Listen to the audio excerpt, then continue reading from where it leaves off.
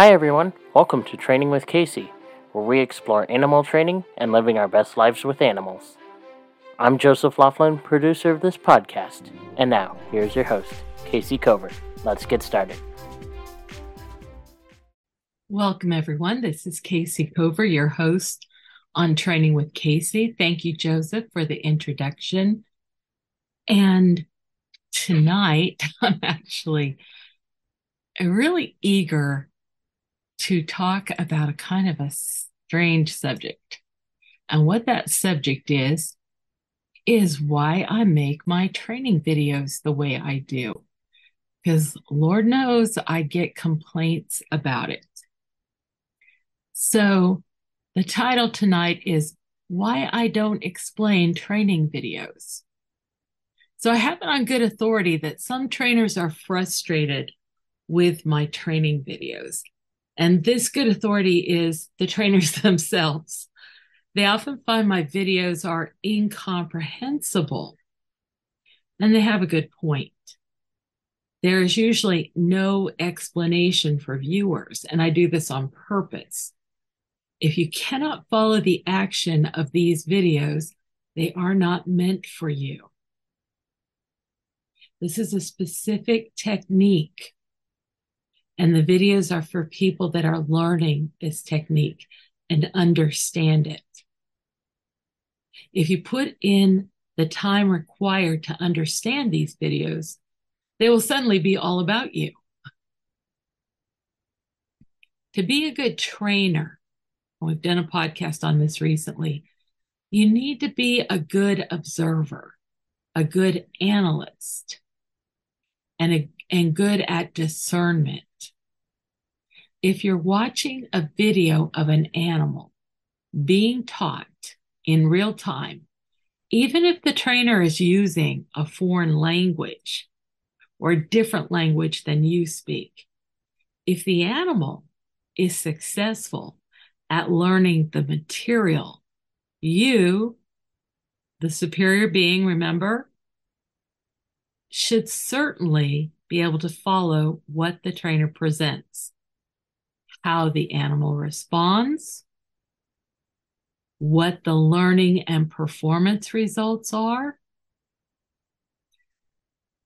And in that process, you may learn a little of another language, like just as the animals learn English or German or Dutch or French, etc., from us. So I'm offering a gift. I'm freely sharing the exact techniques I use to teach animals amazing things. Things like two-way communication, as well as allowing us to take blood from the vena cava or walking on a tightrope. I'm showing you without reservation, without window dressing or editorialization, how I train. But it is a gift that you can only unwrap with your careful thought. And I don't demean you by telling you what to think, but I don't lower the bar for who has access to this information either. New class members often complain that the videos don't make sense to them, but the next thing you know, they are remarking how much better the videos are than they remembered them. Now, the videos did not change. The observers changed. Many of us are lazy. We don't want to have to put in the time or effort of actually parsing the action and understanding what is going on.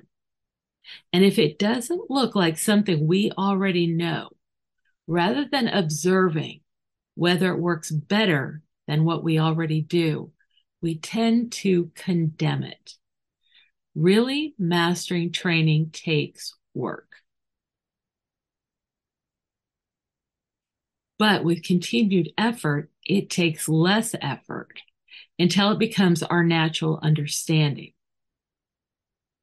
As you subject yourself to the demands of observation and discernment, these also become second nature. And you'll become a much better trainer than you started out to be. And of course, probably the best videos to watch are your own training videos of you working, because you'll really learn what you're doing right and what you're doing wrong, regardless of the technique. And you'll become a more powerful trainer because you dare to spend the effort to master your tools. Many of us lack confidence. We see who's at the top of the pack in our worldview group, and we dare not speak out of sync with anything they say, even if they are wrong, even if they tell us they are wrong. I remember one author saying that they just comes right out and says, as they had been challenged by a number of other experts in the field, that they were misusing terminology. They just came right out and said it. Do you think that everybody then ran to learn the correct terminology and to evaluate why this person would change it and whether or not that was justified? I think not. Now, we sometimes, just to go along and to gain the status of being in the in-group, we can act like simpering groupies, but we can choose differently. We can choose to think independently and test ideas and techniques. We can apply and test our own tools and our ideas. We can work right up to the wall of our own obstacles. Have you been there? Have you gotten the case where you've tried everything you know how to try and you cannot solve that case? And for me, at that point, I'm constantly listening, because I never know when I will hear a whisper that leads me to the solution to my problem. By struggling to learn what works and what does not, and by struggling with our own obstacles, we recognize when someone else has gotten over that wall and can teach us something. However, many are incapable of doing that. For example, they'll watch a bit of video, get a sense of angst in the case of an aggressive pony, and declare that the trainer is pressuring the horse. Well, this is ridiculous, because it's, even though all the trainer's trying to do is name body parts, just touch a place on the horse and give it a name. And oh, by the way, that trainer is standing outside of a huge paddock where the horse is free to roam, but chooses to stay next to the fence, next to the trainer, and harassing the trainer. The horse is pressuring the trainer, not the other way around. And she's threatening to bite this trainer.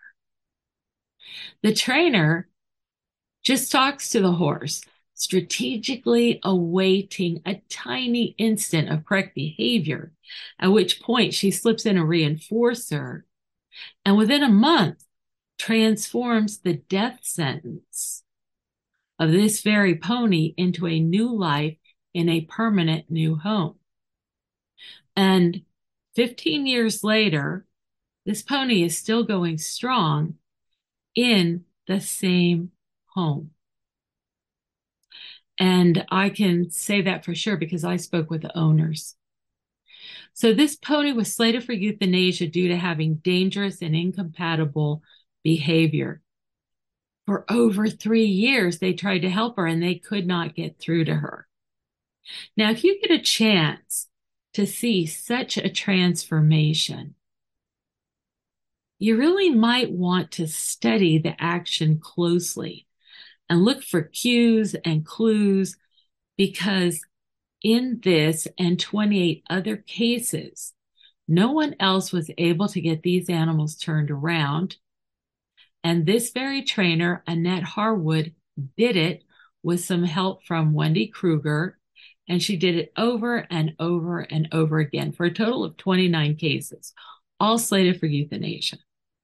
Now, if you watch this particular video, you're not going to see exactly how I would train these animals.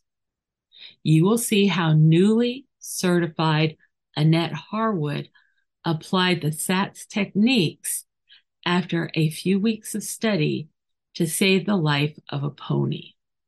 And while I taught SATS to Annette, I was not present for any of the training of this pony or any of her other cases. We've got some great video from Annette.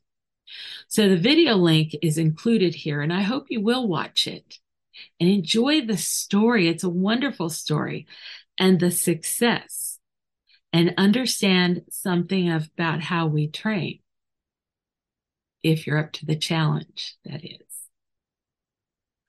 All right, take care. Thanks for joining me tonight, and I look forward to next time. Hey fans, are you enjoying Training with Casey? Don't forget to subscribe to the podcast on iTunes or wherever you get your podcasts from. Also, don't forget to subscribe to Casey Covert on YouTube. That is youtube.com/C/Casey Covert. Also, give the podcast a like, share, and comment. Thanks for joining us. Come back for more news and views on animal training and living with animals.